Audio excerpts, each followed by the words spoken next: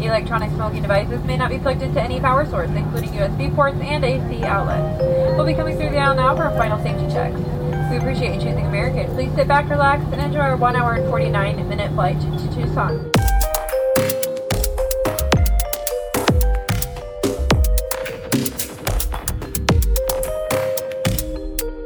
I just flew back from sunny and hot Green Valley, Arizona, and boy, are my arms tired. This episode may sound a little different, as it was written and partially recorded underneath the shadow of the Santa Rita Mountains in my father's backyard. Flying to Tucson is tough because there isn't a direct flight from Detroit to the Tucson airport, so the choices are either flying to Phoenix and asking my dad to make a 4-hour round trip, or having at least one stopover at a random airport. This time, it was Dallas-Fort Worth. Thank you for visiting the Dallas-Fort Worth International Airport. The Dallas-Fort Worth Airport is a giant 4-section airport that requires a tram to get around in. I have a spare ID because I had to check my We got off the 737 with 40 minutes to get to our next gate. We took a tram from Section C to Section A, only to find out that they were moving our departure gate back to Section C. After a bit of a delay, we were on our way to Tucson. By the time we arrived at my father's home, we'd been going for nearly 12 hours. The 3-hour time change and time spent crammed in a tiny seat on 2 different airplanes left me with a nasty headache. Luckily for me, my dad had some Tylenol in the medicine cabinet. After asking Tyler to open the bottle for me, I realized that even at 15, the safety features on a bottle of medicine can be tricky and frustrating. It got me thinking about why and when companies began adding extra security measures on their bottles. It turns out that we have the 1980s to thank for that. Our first 1980s themed episode introduced us to a bully named Ken McElroy. Let's see where the next bizarre 80s story leads us.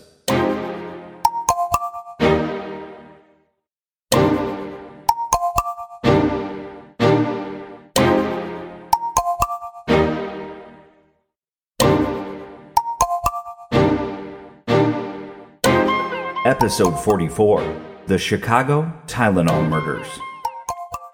It was a Tuesday evening, September 28th of 1982, and 12-year-old Mary Kellerman of Elk Grove Village, Illinois, was still not feeling right. She'd been battling a cold and sore throat for 2 days, and it didn't seem to be getting any better. The next morning, her parents decided to keep her home from school.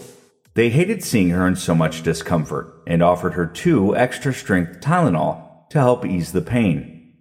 Before returning to bed, Mary went to the bathroom. Her father heard a thump and went to check on his daughter. He called out to her, but there was no response, so he opened the door and found her lying on the floor, unresponsive. Paramedics did everything they could think of and rushed her to a nearby medical center. She was pronounced dead at 10 a.m. Wednesday, the 29th. Around noon that same day, 27-year-old Adam Janis drove to the Our Lady of the Wayside Church to pick up his daughter from daycare. An oncoming cold had kept him home from work that day. Before returning home, Adam stopped at a local Jewel food store supermarket and picked up a few things, including a bottle of extra-strength Tylenol and some flowers for his wife. He arrived home where his wife was making lunch. Adam wasn't feeling right. His chest was tight and sore. He took 2 Tylenol and went to his bedroom to lay down. He came stumbling back into the kitchen a short while later and collapsed. Paramedics attempted to resuscitate, but his heart wouldn't start back up. Adam's wife left her 2 kids with a neighbor who watched as their dad was loaded into an ambulance. Adam's wife phoned his brother Stanley and his wife Teresa, who quickly rushed to the hospital to be there for the family. Shortly after their arrival, Adam Janis was pronounced dead. 25-year-old Stanley Janis and his 19-year-old wife Teresa went back to Adam's home, stricken with grief. It had all happened so fast. Neighbors brought over coffee and offered aspirin since both had a headache and Stanley suffered from chronic back pain. They declined the offer for aspirin, stating that there was a bottle of extra-strength Tylenol on the counter. At 6 p.m., the local fire department received a second call to the Janis home. Both Stanley and Teresa were unresponsive and rushed to the same hospital as Adam. By 8:15 p.m., Stanley was dead, and doctors were doubtful that Teresa would make it as they kept her alive on life support. 27-year-old Mary Renner of Winfield, Illinois, had just given birth to her fourth child, a son named Joshua, earlier in the week. On the evening of Wednesday the 29th, she complained of a nagging headache and took 2 extra-strength Tylenol. Not long after, she collapsed.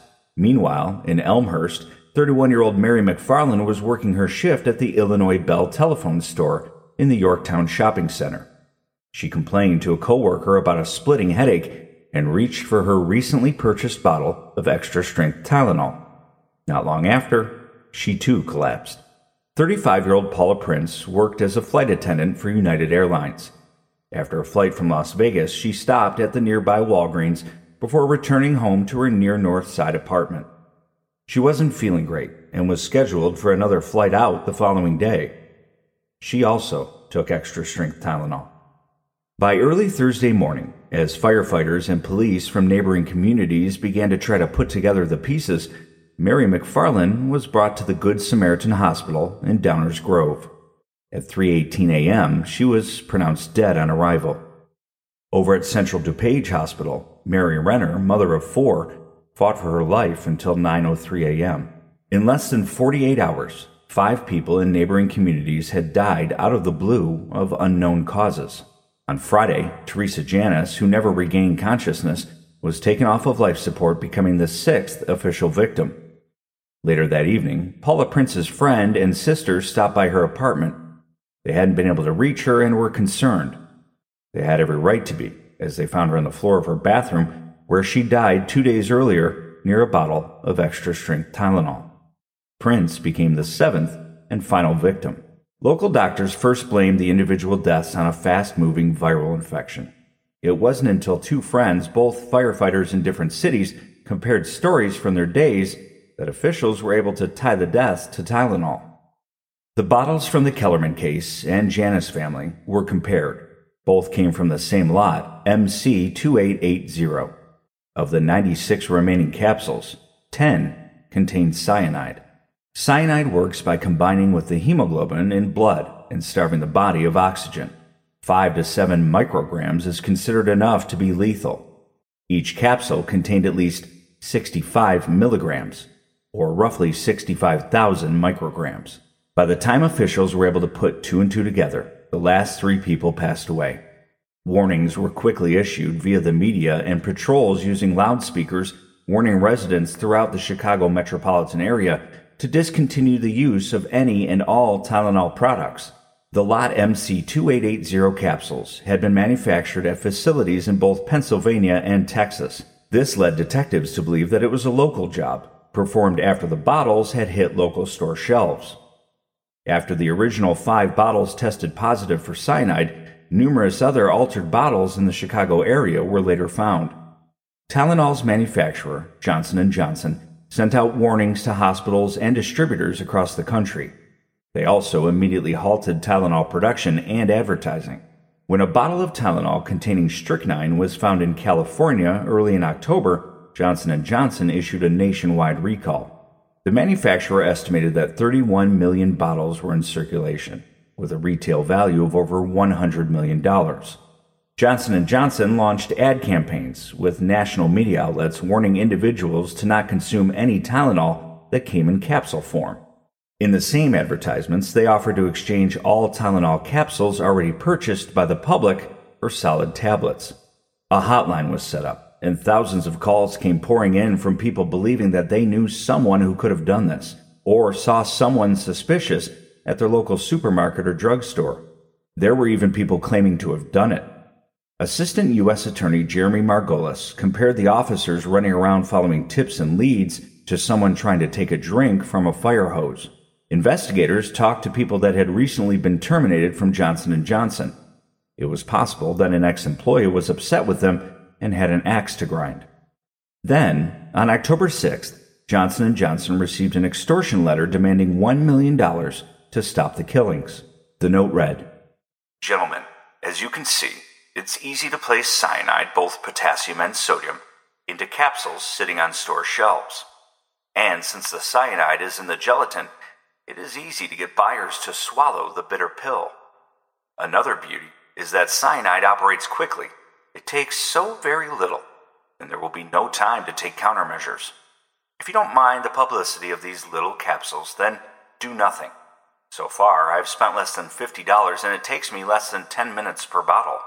If you want to stop the killing, then wire $1 million to bank account number 84-49-597 at Continental Illinois Bank, Chicago, Illinois.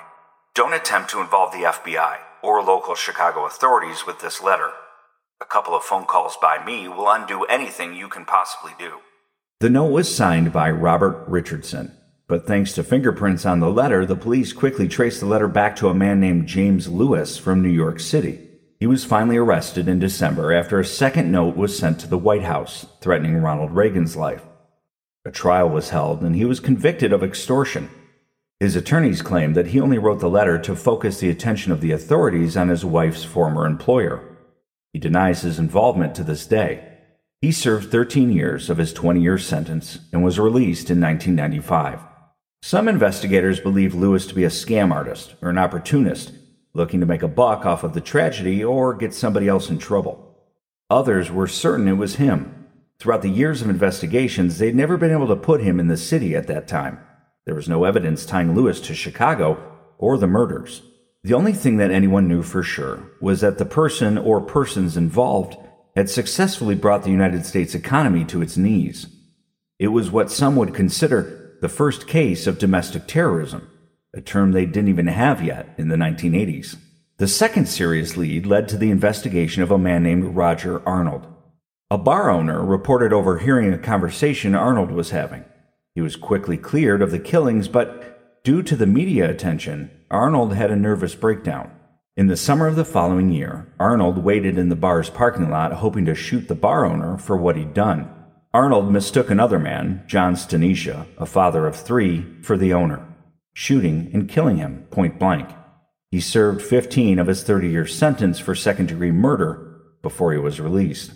That same year, 1983, the FBI asked Chicago Tribune columnist Bob Greene to publish the address and grave location of Mary Kellerman.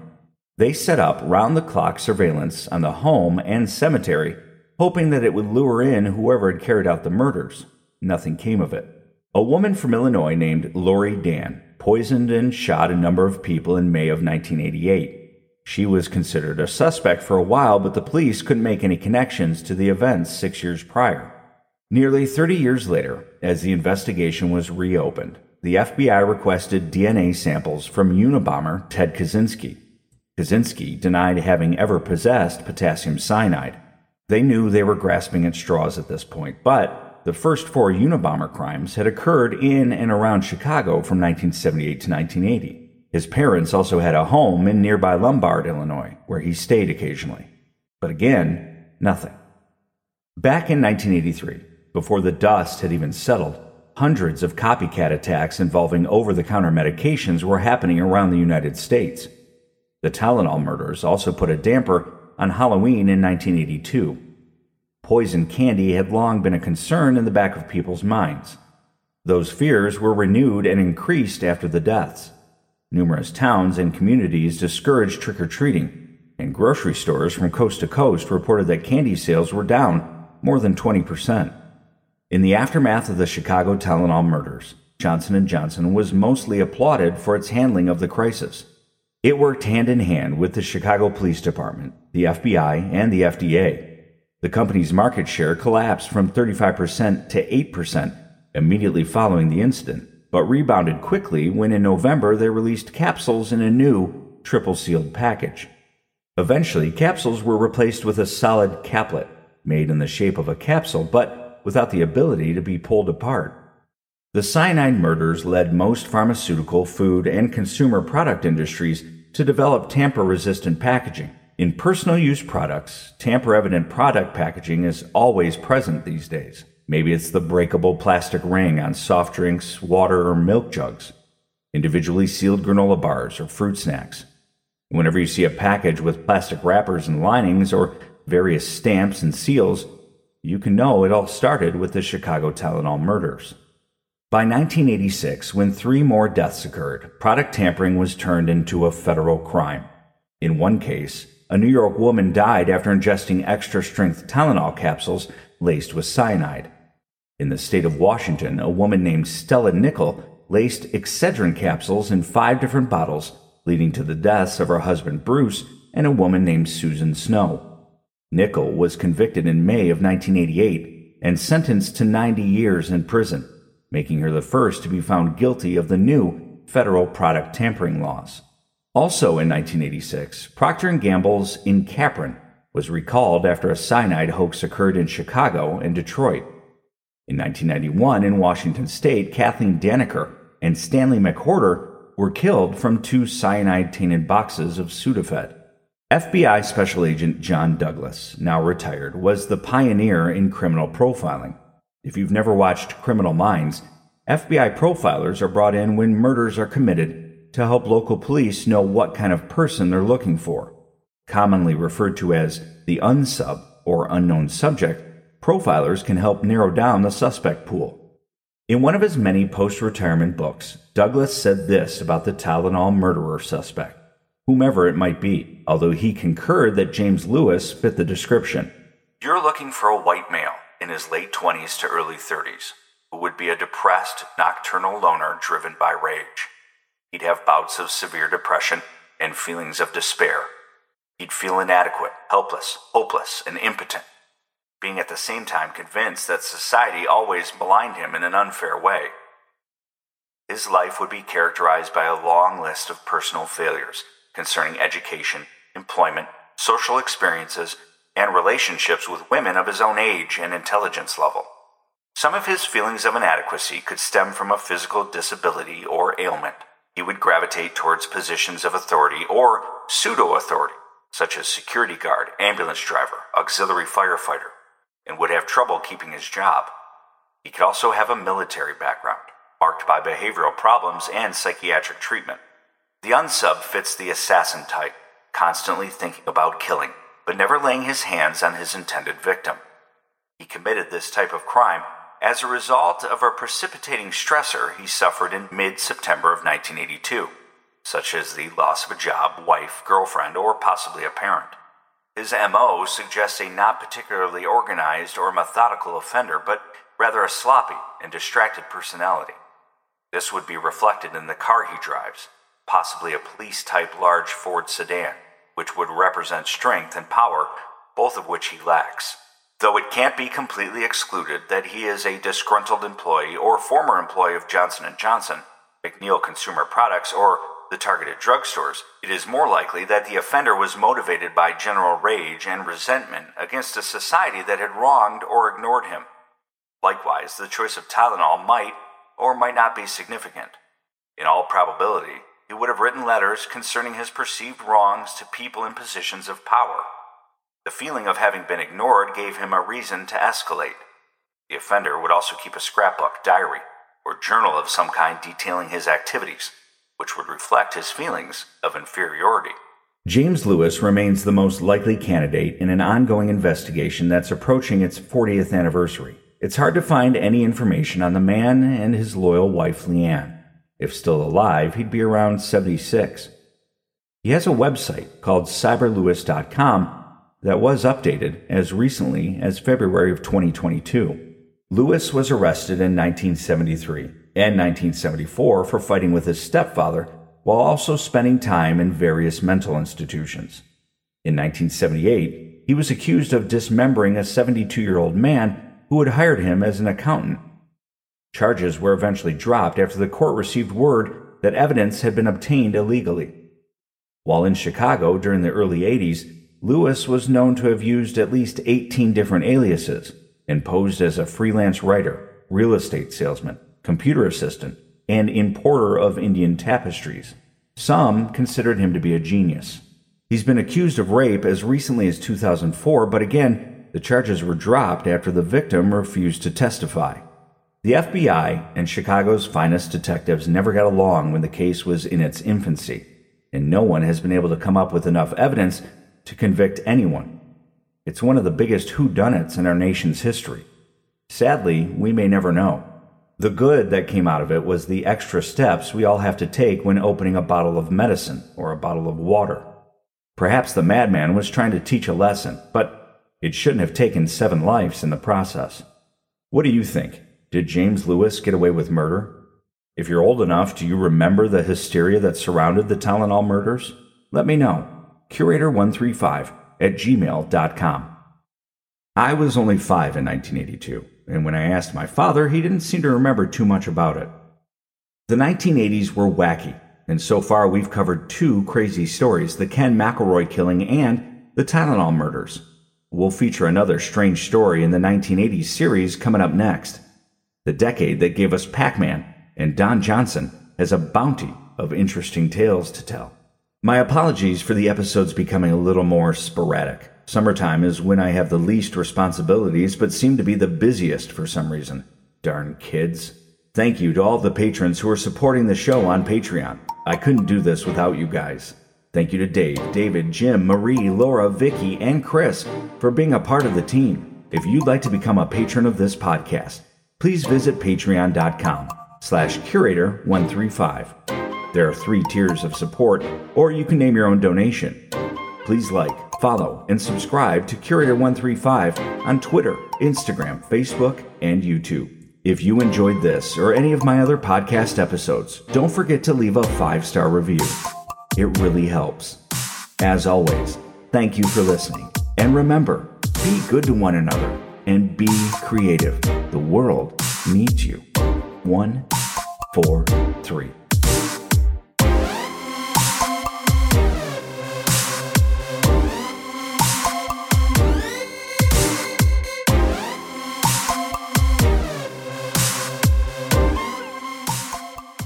In the event of an emergency, leave all belongings and proceed to the closest usable exit. If needed, oxygen masks will drop from an overhead compartment. Remain seated with your seatbelt fastened and pull the mask down to start the flow of oxygen. Place the mask over your nose and mouth and put the elastic band over your head. Pull the straps to tighten and breathe normally. You should always put on your mask before helping others. Oxygen is flowing even if the bag does not inflate.